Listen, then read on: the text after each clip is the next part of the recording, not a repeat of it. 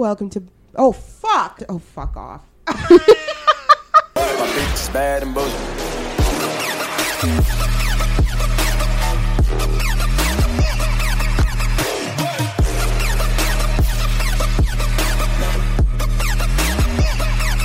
Welcome to the Bad and Bitchy podcast. I'm Erica. And I'm Barbara. So today we bring back a guest host from May. Barbara, intro yourself. My name is Barbara Ndiaye. I'm the co-chair of the Empower Her Network. All around just intersectional feminist killjoy. Thank you, Amy, for the catchphrase, I guess. Yeah. Right? Yeah. And big fan of the Bad and Bitchy pod and the people who run it, and just an all out just care about things too much, I guess. Yeah. That's my motto. That's my thing. You do have to care about things too much to be on this pod, I'll tell you that. Okay, just a reminder, we have merch, redbubble.com/people/badandbitchy. Also, if you've been listening for a while now, or even if you're new, support us on our work on Patreon, patreon.com/badandbitchy. I'm going to bring this up later because we are going to be talking about a little bit about organizing and protesting. Mm-hmm. So, but we can't do it without money, people. Okay. Funds. And just a reminder that we have a weekly column in the Hill Times. If you're not a subscriber, we post all of our columns on our website, badandbitchy.com. Finally, we're on social media. All of our contact info can be found in the show notes. Also, I just want to say a shout out and say happy birthday to my Auntie Dawn. Who cute. My Auntie, okay. So my Auntie Dawn is, her birthday's 2 days after mine. And so, honestly, I think my soul, part of her soul was transferred into me at birth or something because she's militant and loving at the same time. This woman has a capacity to love that will move you. But if you piss her off or you say something stupid, she'll put you in your place kind of thing. I love your auntie. Yeah, I know. She's like auntie. So happy birthday, Auntie Dawn. She'll never hear this, by the way. I know, but we also need to wish you a happy belated birthday. Oh, happy birthday, Erica. Thank you. Okay, I recommend self-care and skincare birthday for everybody. 100%. I did that, and I feel rejuvenated. Are you the type of person who does goals when they turn? Nope. No. Same, it's fine. No. But do you do a reflective thing on your birthday? I do. Okay. And but I'm kind of always sort of reflective. But I got you can be reflective only at rest when you're still, right? So yeah, I'm really, I guess, honestly, I actually said a prayer and I was really... Oh, nice. Yeah, I was like, thank you so much for all that I've been able to accomplish. I'm tired, but... Hey. But I'm proud of where this podcast has gone. I'm proud of the work we've been able to do. And I'm just really thankful. Yeah. And I'm really happy for just the space we're in right now and that there's unlimited possibilities and stuff like that. And it's so funny because the idea of hope is really what feeds the soul. Yeah, no, it's true. All right. Look at that. So cute. Well, happy birthday, Erica. Thank you. We have an amazing year and all the more fun. Thank all you. the fun in the world. All the fun. All the fun. All right. You ready? Yeah. Let's get into it. All right. So our first topic, global unrest over transportation. Now, I've been wanting to talk about do a deep dive into transportation for a while. I know a few episodes, many episodes ago, about a year ago, we talked about transportation as a feminist issue. Yep. Wired magazine has an excellent transportation vertical. So if you want to know about transportation, tech, and society as it relates to ethics and bias and so on and so forth, I recommend. All right. So here we go. Hundreds of people marched through downtown Brooklyn for hours to protest what they described as continuous police brutality by the New York Police Department. The protest began because of two incidents on a subway on Friday. They were both recorded and put online. And naturally they went viral. The first viral video shows an officer punching 15-year-old Benjamin Marshall in the face after officers were dispatched to the J Street subway stop last week after getting calls of two large groups fighting. Even though he says he was not a part of the fight, officers charged him with assaulting an officer, resisting arrest, obstructing governmental administration, and disorderly conduct.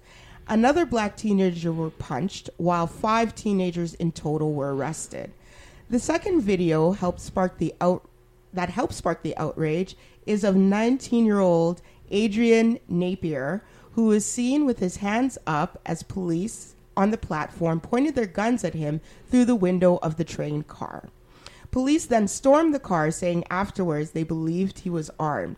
He wasn't armed. He was later charged with theft of services, a misdemeanor that got many in the community upset enough to shut down busy Flatbush Avenue. Flatbush? Yeah. Like Tina Turner. Flatbush! The incident is under review by the department. So, before we go into this, I'm just going to put some facts out there. So, the unrest comes following Governor Andrew Cuomo's summertime decision to flood the transit system with cops to catch fare evaders. It costs $2.75 to ride the subway. The cost of riding the subway has risen dramatically in the past 5 decades, and not entirely because of inflation. The subway fare in 1980 was 60 cents, which in today's currency would be $1.75, a whole dollar cheaper than the actual current rate.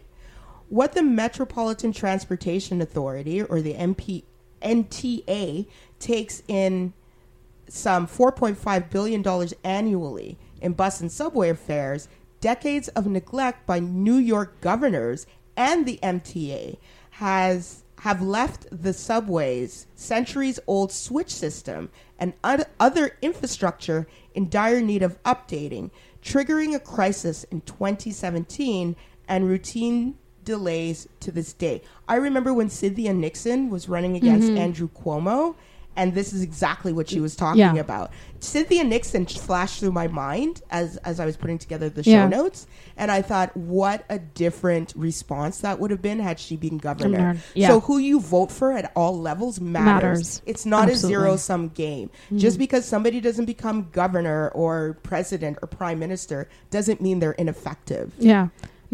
Cynthia Nixon would have been a far better at handling the situation than our current guy. Yeah.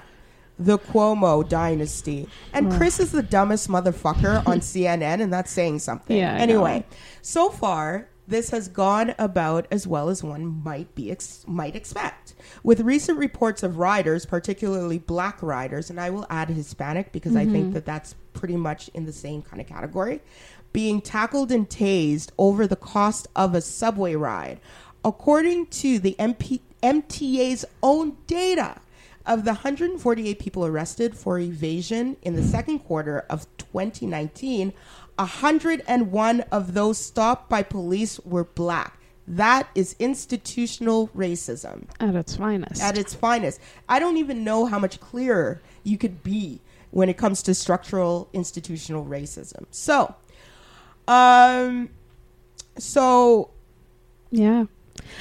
So let me get your first initial thoughts. There's a whole discussion after this, but let me get those first so we can parse this out a little bit. I think for me, seeing those videos was in a way it was so painful to watch. Just seeing the reaction of the passengers around, how terrified they were of the police. Just the body language of the passengers. Seeing them, the second video specifically, you can really see just the interaction between the police and the passengers. They ran because the police were the ones pointing guns at them, not the guy that was supposedly had the gun and surprise, didn't have the gun. But you know what? They had to charge him with something. Yeah, to justify it.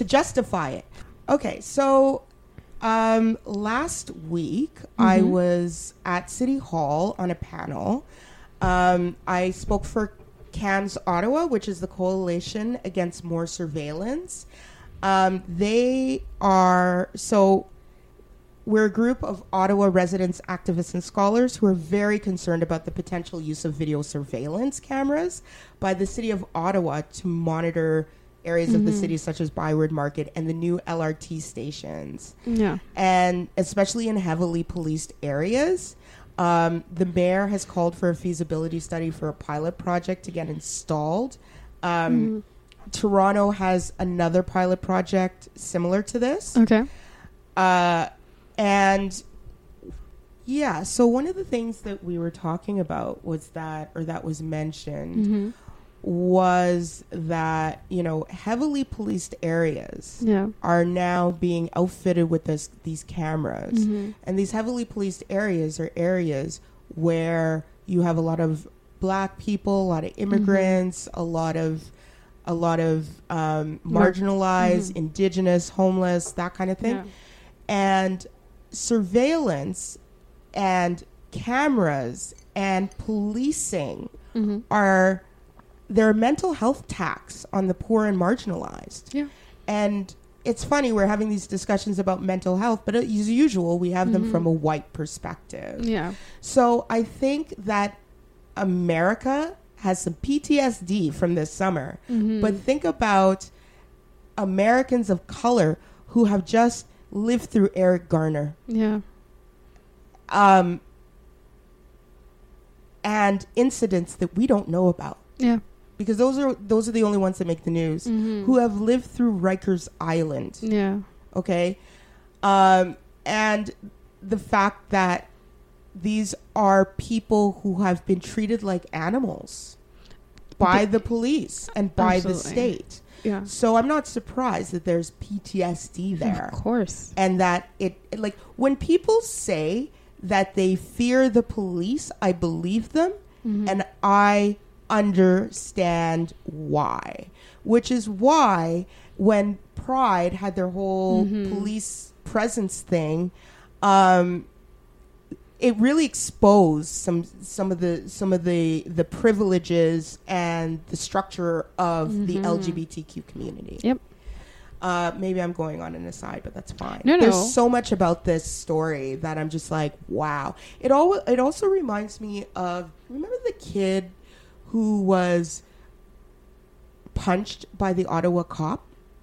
Yes. Oh, remember, my God. Yes. Was that around Overbrook?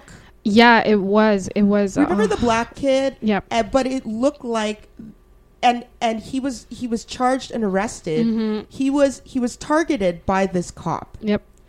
And then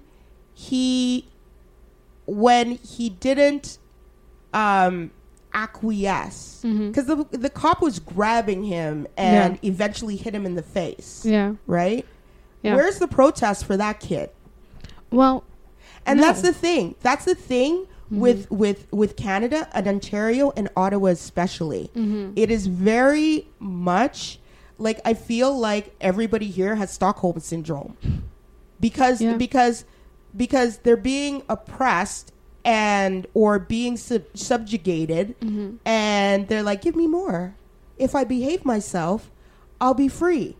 Yeah, I think there's the mythology of that if you conform within systems, then you'll get ahead, and if you get ahead, then you'll be respected, and then if you're respected, you'll have access to what you see people in positions of privilege having, and that's a complete myth, right? Like, it's not real. It is a myth, and I heard somebody say that recently, like, oh well, I want to move up the system to change the system, and I was like, okay, and I didn't say it but all I thought of was, wow, that's the biggest load of shit I've heard all week. And that's saying something because I'm on Twitter.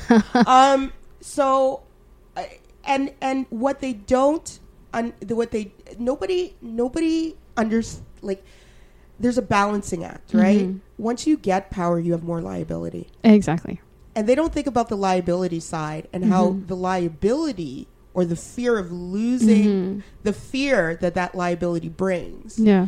Is not something that they are able to recognize. They only see the power. They don't see that once you move your way up into the system, you're more incorporated into that system, and you have more to lose. Mm-hmm. And you're tied into it. And you're tied into it because you benefit from Yeah. it. So how can you benefit from a system and then I want to believe you want to break it, Yeah. like burn it down? This is why I never believed Trudeau when he talked about reform, political. Yeah. I'm like, you just got an uber majority and you're Yeah. going to change a system Yeah. that benefited you? That didn't I'd work like out well to- for him. I'd like to see that in action because nobody, okay? no. Nobody. Well, that's the thing also when we talk about moving up in systems is accountability and community accountability from communities and keeping that alive and keeping that real, and how do we actually exercise accountability? Because as much as we think that elections every 4 years are a measure of accountability, They are not. they're not. I think it's becoming more and more obvious that if we don't change the system as a whole, we're not going to be able to influence real change. Yeah. Yeah. Yeah. So anyway, Coming back to police Coming brutality. back to the police brutality. This is all. Don't worry. Once you see our next topic, you'll be like, oh, it all ties. It makes sense. It makes sense. So, transit. Let's get back to transit Mm-hmm. because Yeah. currently in Ottawa, there are many fails with the new LRT.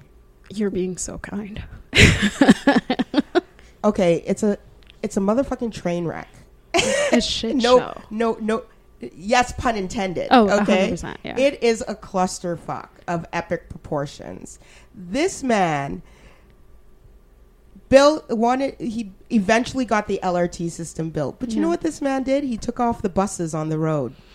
Who the fuck does that? Who does that? Who? Like, where? Where is the logic? I Well, don't no. know. Where else in this world has this happened and has turned out to be a good idea? Has this, like, does he have, like, no policy chops whatsoever? He has the policy chops of Donald Trump at this point. Okay. I don't know. Like, how do you square that? Like, how fucking removed are you from the people that you supposedly serve represent? Yeah. and represent? By the way, he only really represents the suburbs. Yeah. And you build an LRT system. It's not an extensive one. No. It doesn't cover all the major points. For a city of this size, it's ridiculous. It's not. Basic. But you take the buses off the road. Are you that fucking dumb? It was really. Are you that dumb? How Yes. dumb can you be? The short answer is yes. Wow. The long answer is they don't care. Well, he doesn't care specifically. You remember last year when they were challenged to take the bus? Yeah. And remember how Resistant they were to taking the bus? a lot of them were like, I actually need to get to appointments on time. So I was like, oh, no shit, Sherlock. Yeah. So do I. Yeah. But that doesn't happen because the buses don't show up. And the logic that they've given for this, like taking the buses off the road to promote the LRT, is like, if we don't take the buses off the road, people won't take the train. We're like, you're having to use the buses anyway because your train is broken every other fucking day.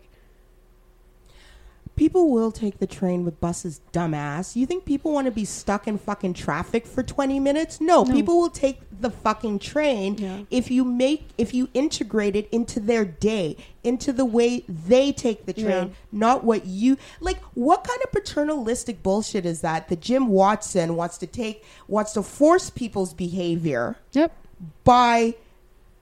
Basically what Jim Watson did, he tried to force a certain type of behavior by cornering people. Yeah. This process was not inclusive. This process was not transparent. This process was poor in communications. Oh, 100%. He needs to wear this because this is his legacy project.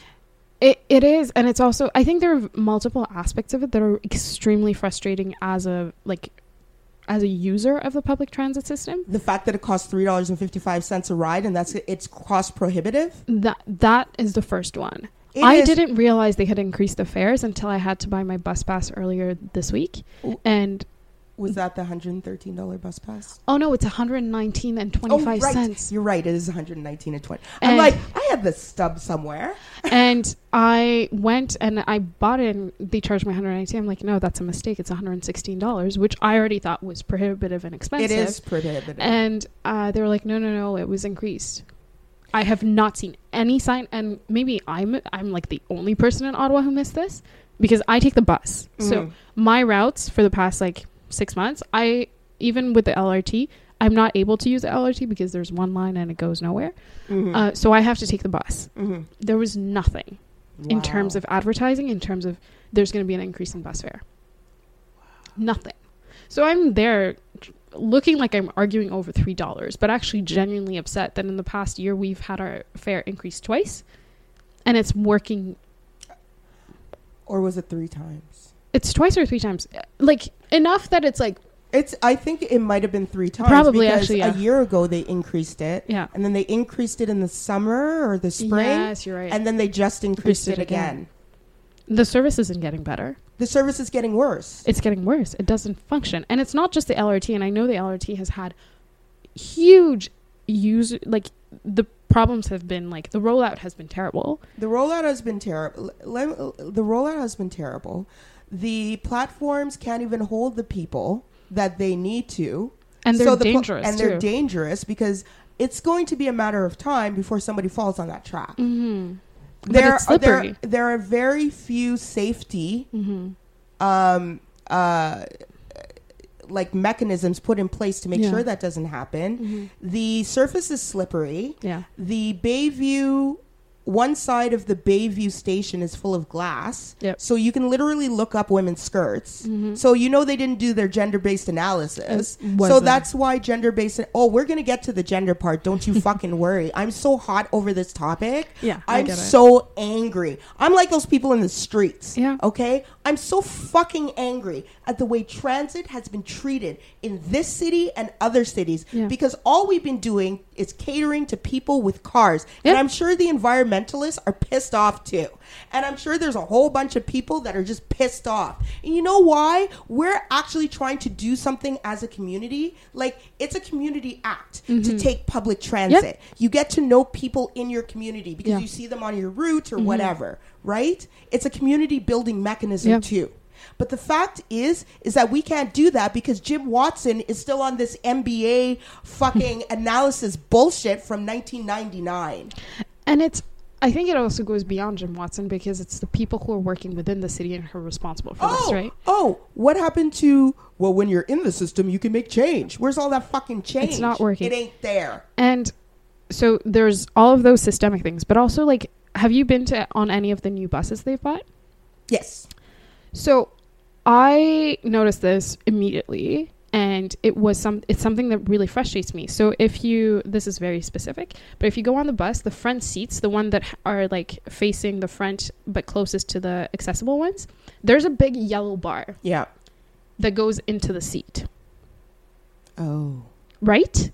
And that is inaccessible for people who are like me, who are bigger, who have wider hips, because you're now sitting and having a big yellow bar dig into your side if you're ever in that seat. I don't know if you've ever noticed, but next time you're on one of the newer buses, no, I know what you mean. You'll see that. I'm thinking about it. And also another thing. Why would they? I know.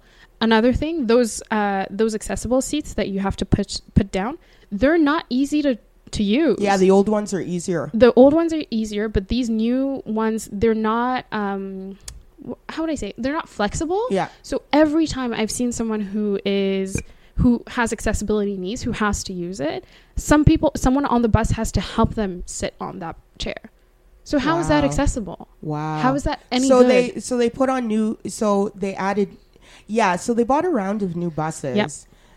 They are lower on the floor to the ground. But you're right, there are some accessibility issues around those within that. And they haven't even looked at that. No, but that's because that's why GBA Plus matters. Is important. Okay? Yeah. Because the whole plus, had they done their homework, had they done a usability study too, I mean, they would have had the answers. They would have been able to figure this out before they launched. Yeah. But no, Jim Watson had a timeline. It's his ego on his timeline, and fuck everybody else. Well, they didn't even even if we have the argument of timeline, they didn't have the timeline down because they fucked up when it comes to timeline, because the LRT was supposed to be ready for Canada 2020 and it was not. the initial objective was to have it ready for the summer before Canada 2020, work out the kinks, and then have it ready for the 150th.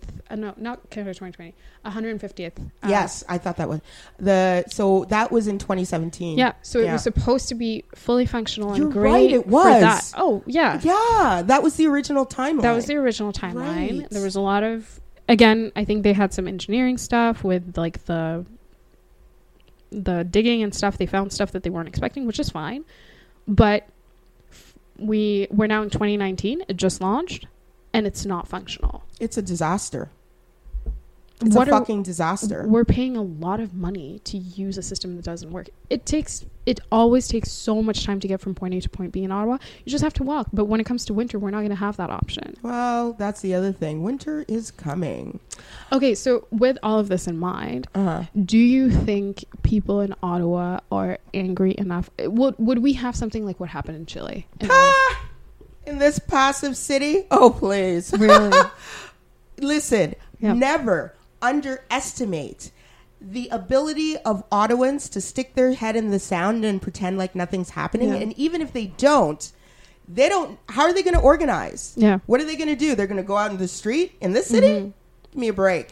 It's been, like climate change, yes, but that's because people only march for international shit. Mm-hmm. You know what I mean? Where somebody else is doing it. Mm-hmm. They got, listen, people, the reason why we have shitty transit is because we have shitty resistance. Mm-hmm.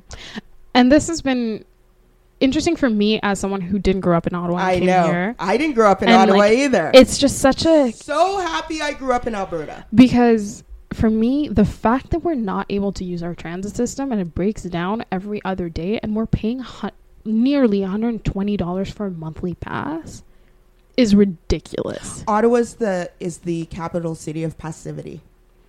It's, yeah. But then, so in other words, I guess what I'm saying is this: if you're not going to fight for the rights that you say you're espousing, then shut the fuck up and sit down and go on the other side. Because at this point, I'm just like, the whole world is falling apart. Like Canada is limping along, and when I say limping, I'm like, we got bruised in that last election, and so I'm just like, what more do you need? What more do you want? Mm-hmm. I'm personally, I don't understand how we're so angry? passive. Why the fuck aren't people angry? Angry enough to take to the street. That's the thing. I think people are angry, but people are not channeling that anger into some sort of collective action. Yeah. That's the piece that's missing. Exactly. Collective action is missing. Because there's been some individual action. So I think one of the citizen commissioners, or what are they called? The residents of Ottawa that are representing, like, they're supposed to kind of be like the ambassadors for the LRT. Oh, yeah. So one of them spoke out and was like, listen, this has been really shit. Yeah. And it's not okay that it's this shit. Mm-hmm. And I'm not going to pretend that it's okay and promote this LRT. I need to credit this person. But basically was like, listen, I'm not going to lie that this is great and that this is functioning well. And then she got chastised by the commissioner. This sounds exactly like Ottawa. And then she came back with a great response, I thought, because she said, listen, I'm a volunteer. You are not paying me to lie to people. You brought me on so I could give you real feedback about how residents of Ottawa are experiencing this LRT. And now when I'm giving you honest feedback, you don't want to take it. You don't want to take it. You're chastising me because it hurts your ego. Of course. Yeah. So basically, most decisions are based on some man's ego. By the way, no, seriously, like that's the way the world works. That's pretty accurate. Once you break it down like that, then we have, because I don't know where evidence policy making went out the fucking window. Who told him we needed an LRT in the first place? I think where's the proof of concept? I don't actually understand. Don't know that. I don't know. Did they do a proof of concept? Because I could tell you something. Listen, the questions that are not asked in the beginning is why we have fuck ups at the end. And it's the simplest questions that nobody wants to ask because everybody in the room is are sycophants to the guy who's making the decisions. And I do mean the guy who's making the decisions, and nobody says anything. Yeah. That's my problem. Well, it's also... And so we end up with this shit. Yeah. That's what happened with Phoenix. Mm-hmm. No, but this whole rollout of the LRT and the expansion of the transportation system of Ottawa has been such a disaster on so many levels. And the fact that there's such a passive attitude to it in Ottawa is extremely frustrating. But it's also like smaller things. Like, for example, like if you witness things on the bus transit system and you want to make a complaint, it is not easy. No. They make it very hard to be held accountable. Yeah. But it's also a city public service. Why won't... Yeah, exactly. I don't know how people survive. Because transportation is more than just moving people from point A to point B. It's a system that can limit or expand your opportunities based on where you live. So access to just about everything, food, clothing, healthcare, schooling, jobs, whatever you need, you know, everything is accessed through transportation. Yeah. And so if you don't have a good public transit system, you're literally discriminating against women and the poor. Yeah. That's what you're doing. 100%. And in Ottawa, it's weird. In the 7 years I've been here, I've seen it play out very quickly. The pricing out of neighborhoods, like it is expensive to live downtown in the city. And people are being pushed further and further away and being forced to use public transit that does not work, which makes their employment possibilities a lot smaller. Their access to education a lot very different. And it's just creating layers of more problems in terms of how the city functions and reducing inequality, which is not, it's not. Honestly, it would be really interesting to see a study on inequality in the city of Ottawa over the past 10-15 years. I think that would be a great study, to be honest. I would like to see it disaggregated too by gender and race. Yes, absolutely. It's pointless if it's not. And I don't want to say, I'll say mobility status. Yes. So, in other words, it takes into account immigration status, but it also takes into account physical mobility status. I literally just made this up out of my head, like mobility, like... No, but those are all different it's metrics geographical, that are interesting. Yeah, and they need to be captured. And there's no reason you can't capture them in today's big data world. No. So it's because you don't want to. Okay. So a recent study from Harvard found that geographic mobility was indeed linked to economic mobility. And a 2014 study from NYU found a link between poor public transit access and higher rates of unemployment and decreased income in New York City. So, we're going to turn to Chile now, where I think this has really played out in huge ways, and there's an economic piece to Chile.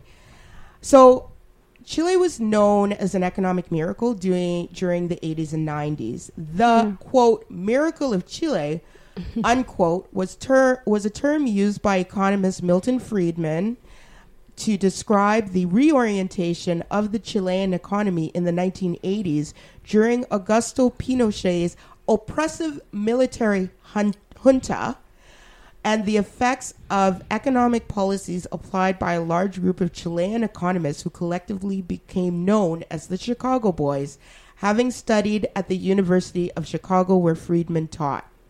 The University of Chicago economics has a rep.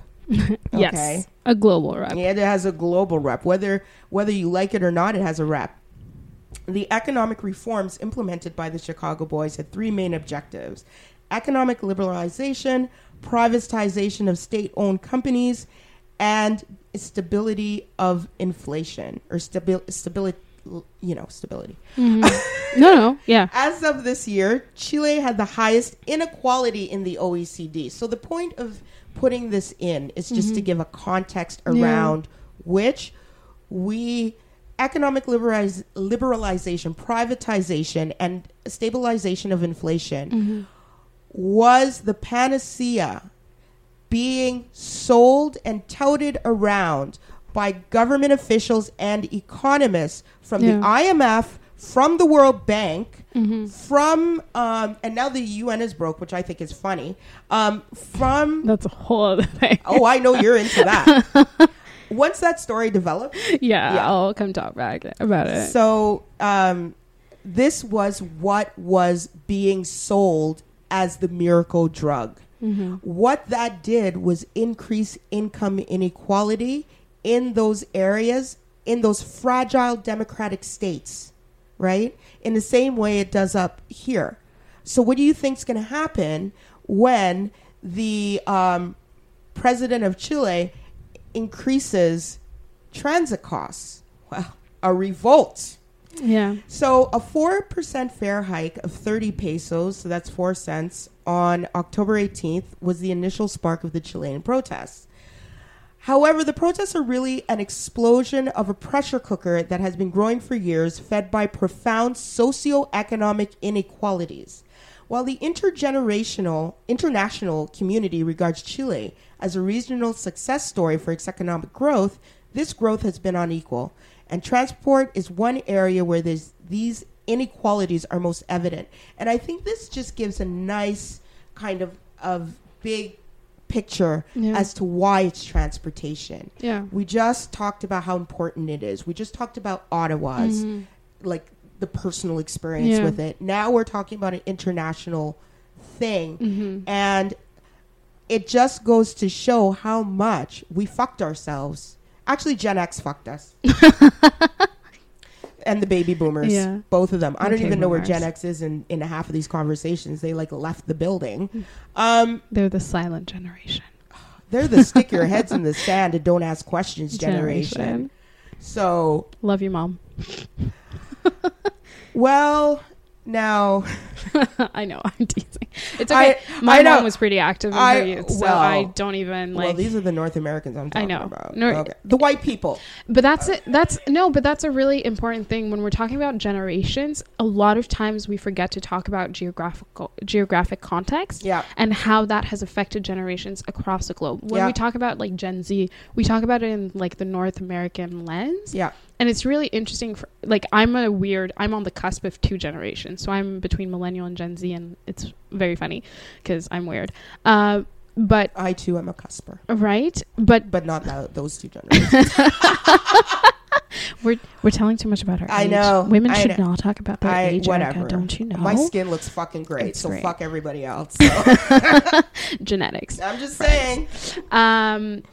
But the geographical context when it comes to generational like gaps is such an important thing to put in there. And I hate that the bigger conversation is always centered around North America, but that's a personal thing. I don't think we should center a story on the West and North America. And like, if I do anything in life, that's what I need to do. Well, I'm not, I don't really buy into all forms of North American feminism either. Exactly. So I think like my feminism is kind of, it's informed by women who, you know, like honestly held it down. Yeah. When because they didn't have, you know, they didn't have the support. But anyway, that's a different story. A whole other conversation. But back to Chile. And actually, you know, I find that comparing this economic part of Chile with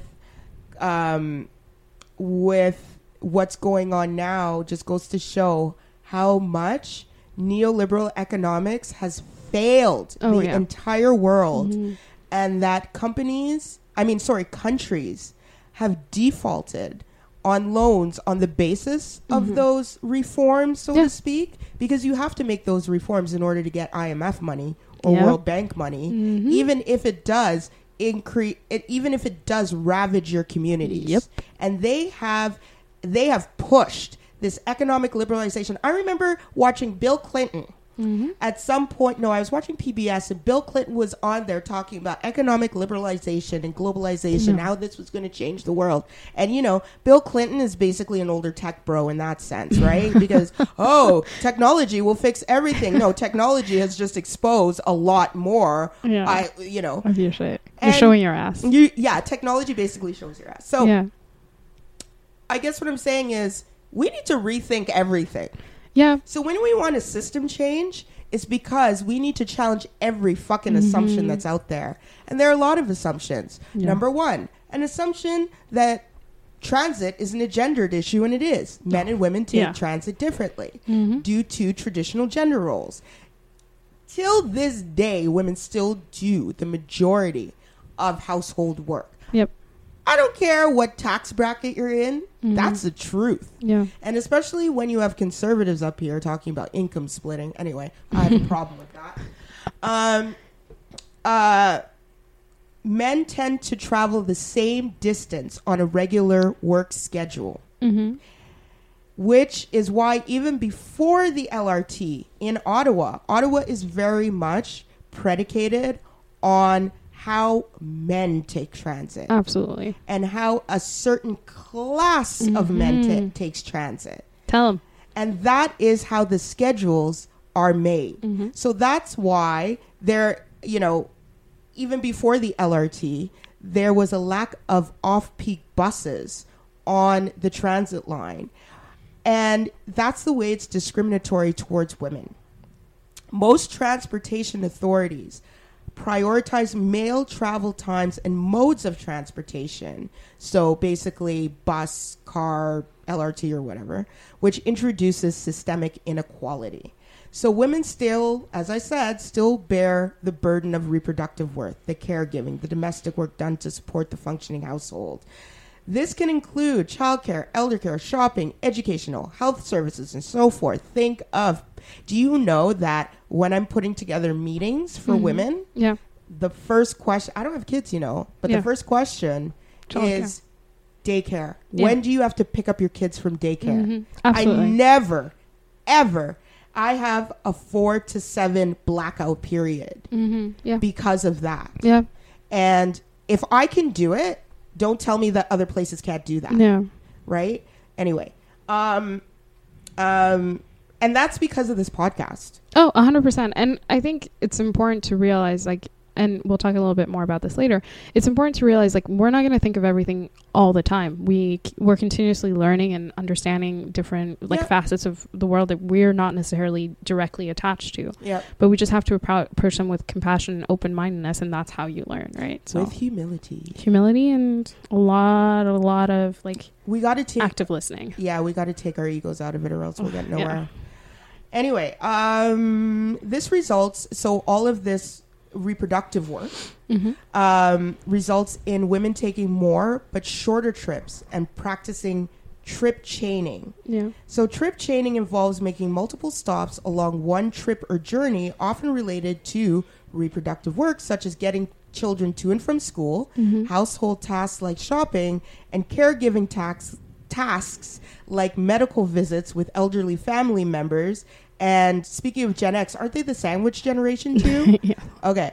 But they're mum on these things. I don't know.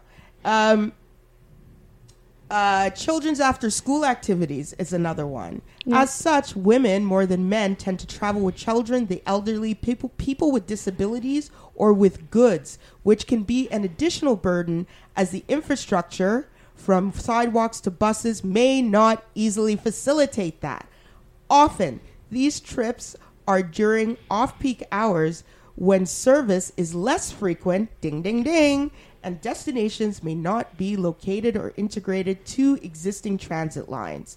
Women's trips tend to happen consistently throughout the day during both peak and off-peak times. See, this is the importance of data. This shows the importance of data. And evidence-based policy making. Exactly.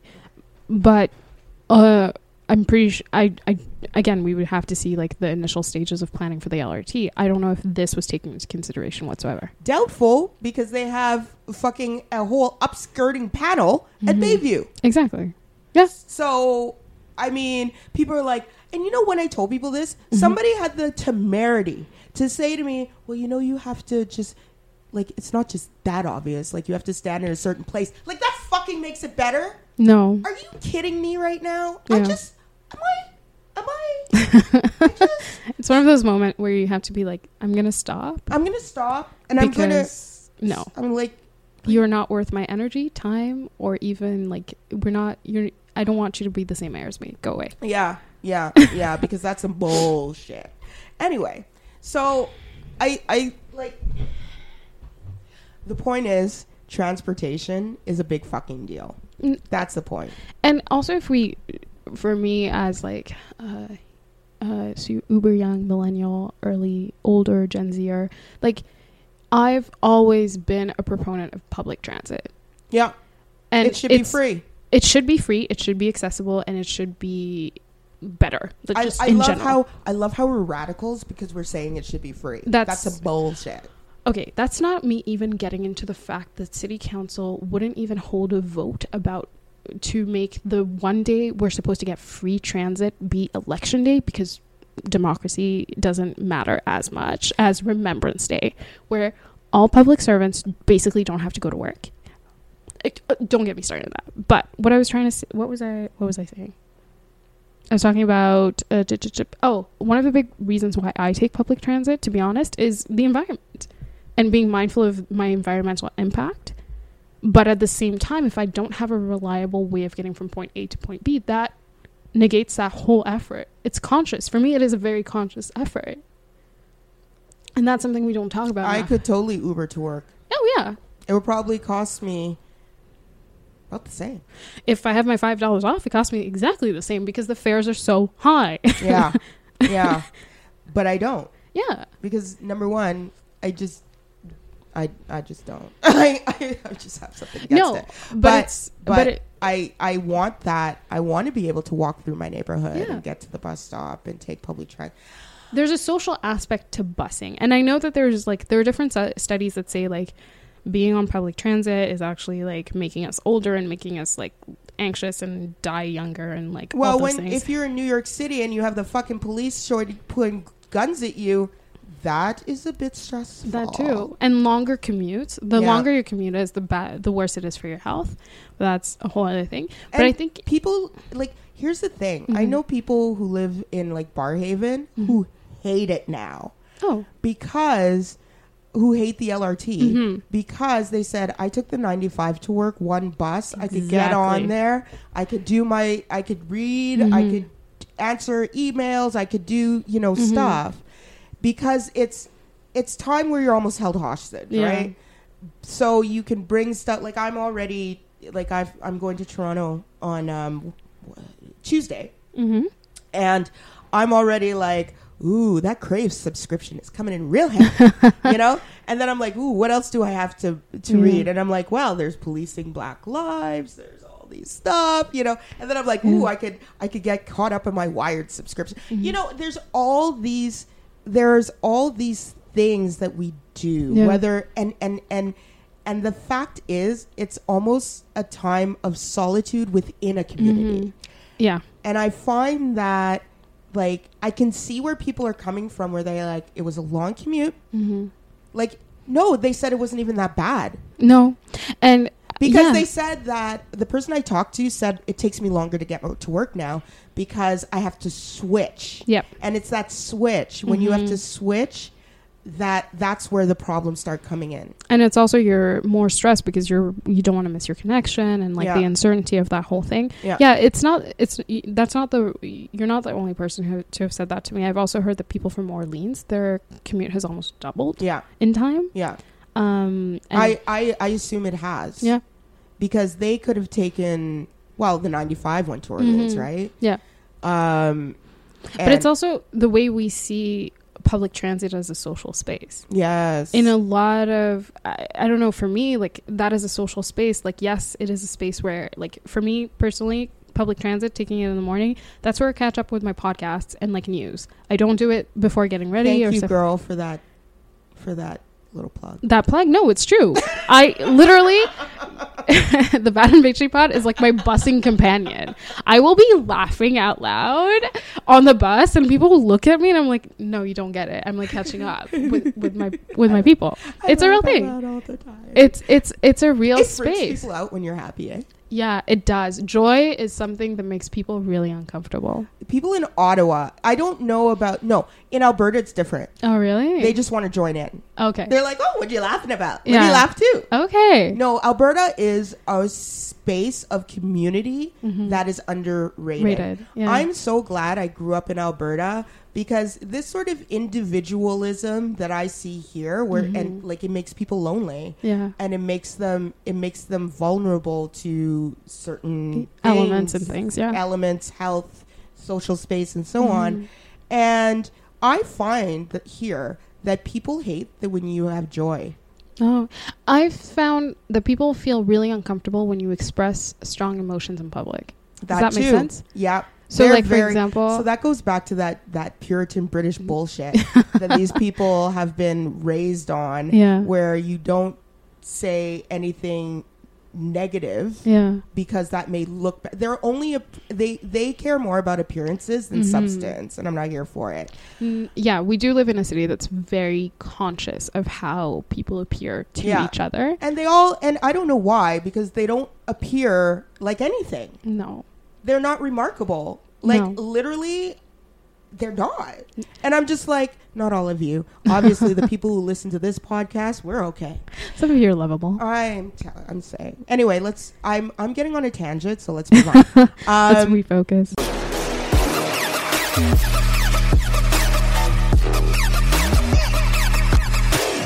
And now we're back to Rant and Receipts, where we each bring a story for the other and ourselves to rant about. So it's as if this man couldn't realize that he needed to sit down, shut the fuck up, and eat his food, because he doubled down the next week. So after Barack Hussein Obama decided to what did he do? He support a blackface prime minister against a man of color, by the way. So let's not forget that there was a man of color in this race, and he chose the white guy in blackface over a man of color. Okay. To endorse. Now he doubles down at his own fucking foundation and wants to tell us about cancel culture. Give the people context. What the fuck? Okay, so Barack Obama had some type of, I guess, event at his new foundation. Do you see how interested I am in this foundation at this point? Because now I'm like, oh yeah, he has a foundation. Anyway, so what happened was, I guess he was asked about cancel culture or woke culture or something like that. Or he was asked about activism or something. I can't remember. I think it was activism. I think it was activism, and there was a panel centering around youth and empowering youth. Right, right. So, you know what this man says? This man says, complains about wokeness and how people think they're woke because they're basically keyboard warriors. And I'm just like, first of all, why are we using woke? Nobody of internet prominence has used the word woke since 2016, 17 maybe. 17 maybe. Okay. I think 17. And early 2017. Basically, after Trump, woke was retired. Okay. I don't know why. It's so funny that you're using internet culture to shame people on the internet. Yeah. So that's one thing. Number two, cancel culture is not actually a thing because power doesn't get canceled. Say that with me again, kids. Power does not get canceled, or else it wouldn't be fucking power. And, okay. No. I'm so tired of this cancel culture conversation. And it's a constant conversation. It's a constant conversation. And then CBC picked up on it, which meant all the decency around if you thought that you were going to add understanding once CBC entered the mix, CBC took it sideways and got it wrong, as it usually does. So CBC brings on a Toronto psychologist. Oh, no. Okay? Really? A psychologist. An academic. Who probably doesn't even know what the fuck cancel culture is. Yeah. Doesn't know what it is. But he says, listen to this. This is the first line of the write-up. And nobody thought that this was bad. Yeah. For Dr. Oren Amate, white guy. But he's probably not, but I think he's passing. Anyway, white in this context, he's white. Taking part in so-called cancel culture, the idea that someone whose ideas or comments are considered offensive should be boycotted is like doing a drug, like giving into addiction. What? This is on CBC Radio Country Checkup. How is that? Does not make any sense. It makes no sense. And the fact that somebody could print that and not like say, what the fuck is this? That went through several levels and how many layers did that go through? And that's what they came up with? Wow. This is what they came up with? Because CBC is run by clueless white people. That's why. Anyway, as I go on, because obviously I'm hot now, okay? Because, like, the idea that someone whose ideas or comments are considered offensive should be boycotted? Why the fuck not? Yeah. Why is that a problem? That is my civil rights. Okay? So now me exercising my civil rights is a problem because it offends the sensibility of somebody in a position of white privilege? Really? That's what CBC is peddling as news and content? Fuck that shit. Yeah. You know what? Why doesn't CBC just partner up with Breitbart at this point? Because I don't even know what the fuck they're doing anymore. I'm so angry now. Because now I'm even angry at CBC than I am at Obama. And I was originally angry at Obama. Yeah. Okay? By the way, there are many Obama threads. Okay, so anytime you see the woke culture thing on Twitter on Obama, everybody is posting threads of all the shit he's done. So there are some Obama receipts going on. And I think Obama was idealized, and a lot of us didn't feel comfortable criticizing or calling him out on certain of his policy choices because we were so like, you're the first one. We want you to succeed. But he was not perfect. He was imperfect, and I think hindsight is 20/20, and we're able to have that conversation now. But I think for me, that clip, what was the most difficult thing to watch was the tone of the reprimand. It was being reprimanded. His tone was, why can't I find any words in my head right now? His tone was condescending. It was patronizing. It was scolding. Yeah. It was, and I find that Obama always has time to scold black people or people of color or youth or people like that. But let him scold white people. When's the last time Obama scolded white people? And Obama hardly talks about the people who actually caused the problems. No. So he doesn't talk about the Breitbarts. He doesn't talk about the Steve Bannons. He doesn't talk about how structural this is and how it's embedded in the structure, the political structure of America, which he knows, by the way. No, instead of saying, people are upset because they want accountability. That's it. That's all the so-called Twitter mob or the so-called cancel culture is. It is literally the last stretch of accountability that we can hold on to because there is none in the system. And instead of Obama talk about that and talk about cancel culture like that, he goes on and he scolds black people. He scolds people of color. He scolds the youth as though we're his children. Yeah. I didn't sign up to be his kid. He's got 2. He doesn't need like 40 million more. And I ain't fucking watching his bullshit on Netflix either.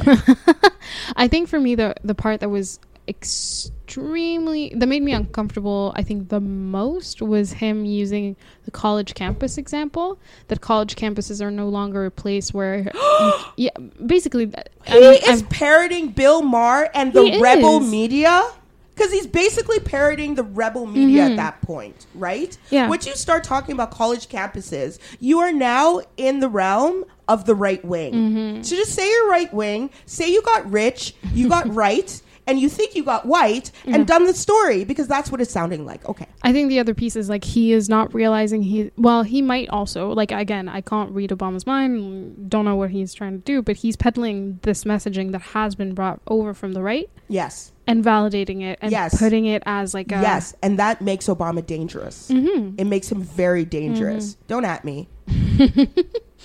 Do not. Okay, because people have been adding me, like they're trying to, like, and they're talking down to me. Oh, like really? Obama About does. Obama? oh, you just proved this point. And I was just like, power doesn't get canceled, dumbass. Yeah. If cancel culture was a thing, Harvey Weinstein wouldn't be still around going into comedy clubs. Hello. Aziz Ansari wouldn't have a new Netflix special Hello. every other day. What's the redheaded dude, hair guy?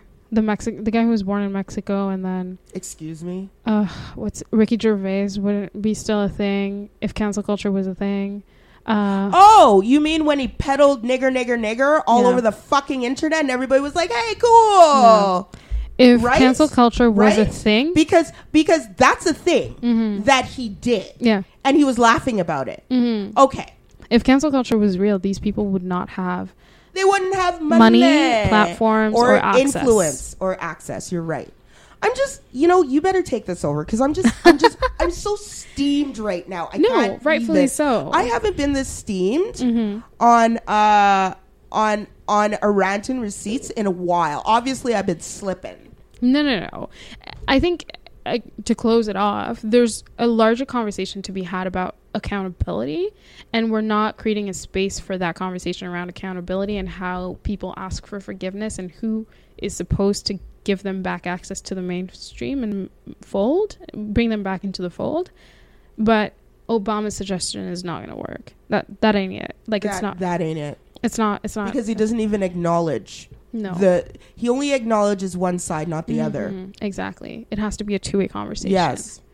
So you want to talk about discourse? Discourse. Reason people are mad is that a bunch of white people and powerful people, because it's not only white people. I think back to Ellen DeGeneres too. Yeah. She's another one. Okay. Once these people get rich and powerful, okay, then it's another realm. Then it's another realm, and all they want to do is protect their riches and their power and their friends and their powerful friends. That's all they want to do.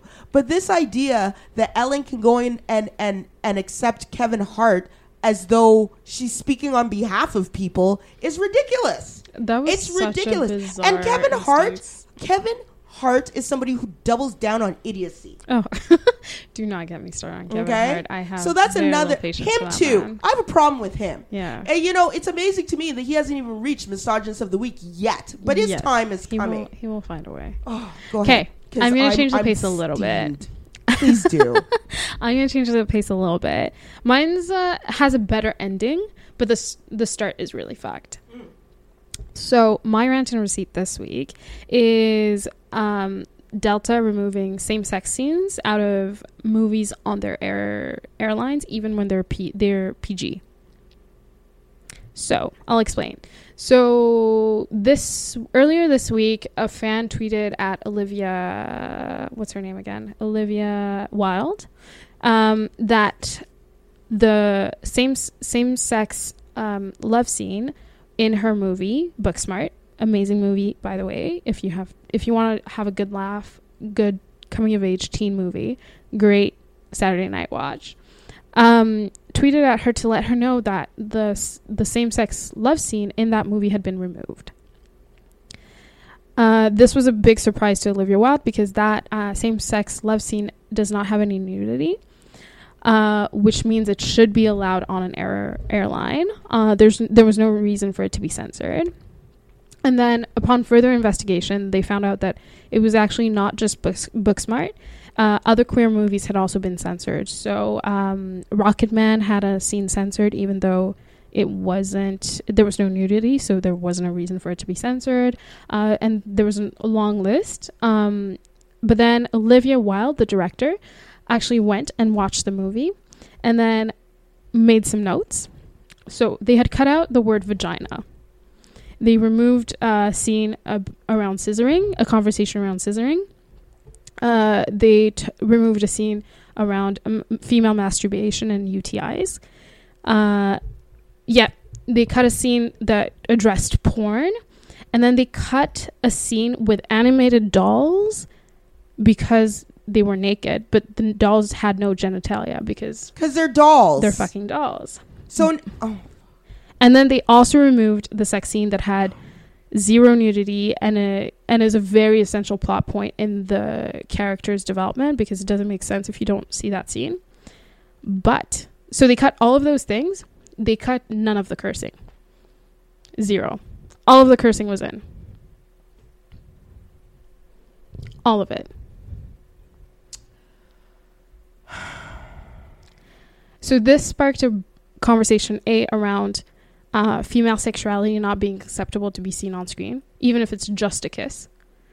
And then another piece of it was queer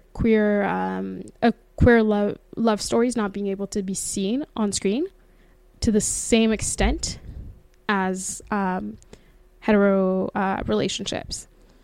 And but they also, so something that's interesting, so in the same movie there's a scene where there's a guy deep throating a microphone. That was kept.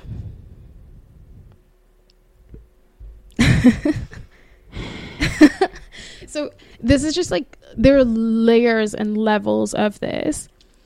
To finish up the story, Delta... Oh, there's more? Yeah, there's more. Delta recognized... This is Delta Airlines, right? Delta Airlines, I'm just checking in to make sure that I'm getting this fuckery right.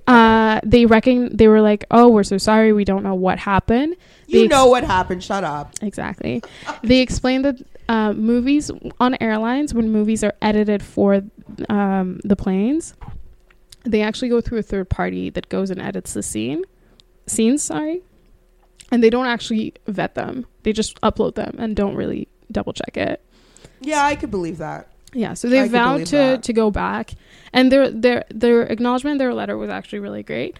So they've gone back and they're going to be reevaluating their process. They're probably going to be changing their third party agreement and stuff, so it doesn't happen again. But it was such a flagrant thing. So who's the third party that did this? They didn't tell us. Okay, it's a third party company. That's what they do. Like, that's their whole shtick. Okay, but obviously their judgment is off. Mm-hmm. Who are they censoring for? Mm-hmm. And this is an example. Okay, so exactly. I mean, people. Okay. And the thing is, as someone who's seen the movie, it literally is not explicit. I know. It's not explicit whatsoever. I heard Olivia Wilde on Keep It. Yeah. And I was just like, oh, this sounds boring, actually. Now that you're telling me it's great, I'll watch it. It's a funny story. The music is great. It's really just a teenage adventure movie. And it's all, for me, I think for me, it was like relating to being super serious in high school and thinking like, oh, I have to be super serious so I can get into university. And then realizing like, shit, like everyone else was doing whatever they fucking wanted and they still got into good schools. Yeah. And so it's a really funny storyline. The music is awesome. The music selection in that movie is really, really good. Aww. They have Run the Jewels. Like, it's good music. Good music. You know what? Insecure has really good music. Yes. And you know what I love about Insecure? Mm-hmm. The adherence to femcs. Yeah. Yeah. Okay. And speaking of femcs, this is just an aside. Have you ever watched Queen of the South? Yes. Love that show. Love that show. Okay. Do you remember when in one episode there was Remy Ma? Mm-hmm. There was not Moni Love. What's her name? MC Light was in it. Mm-hmm. Snow the Product. Okay. Who was, remember the girl who got the cut on her back and she worked for Teresa. Oh yeah. That's Snow the Product. Oh. I recommend Snow the Product. Cool. I love her music. She is Tejano, like less Tejano, more LA Mexican, because that's like a different region, and so Tejano's really Texas. But it's like her music is heavily influenced by her LA Mexican culture. You know, a really good, this is an aside entirely again, a really good TV show that is influenced by LA Mexican culture is called Vida. It's on my list. It's so on good. Crave. I'm going to watch it now when I go to Toronto. I love Vida. Okay, good. It has I didn't know that they talked about that on Keep It too. Best sex scenes on TV. Okay. Aside. I'm just saying. Really good. Really good. Really good. Like well done good. Well done. Okay. Like well done. Like even the, like one of the sex scenes I'm thinking about is like, it's meant to portray like a really bad sexual encounter. Like in terms of like just boring. And it's perfectly done. It's realistic. It's not, because women wrote it and produced. A woman wrote it and produced it. It is. But yeah, she was on Keep It. Yeah. It's a really good show. Yeah. Vida is really good. Okay, good, because I have that Crave subscription, right? Mm-hmm. Use it. Okay, yo. I got Crave because of Game of Thrones. Mm-hmm. And then Succession came on, and then Who Wants to Be Becoming a God in Central Florida, Kirsten Dunst's new one. Heavily recommend. Okay. Very well done. Okay.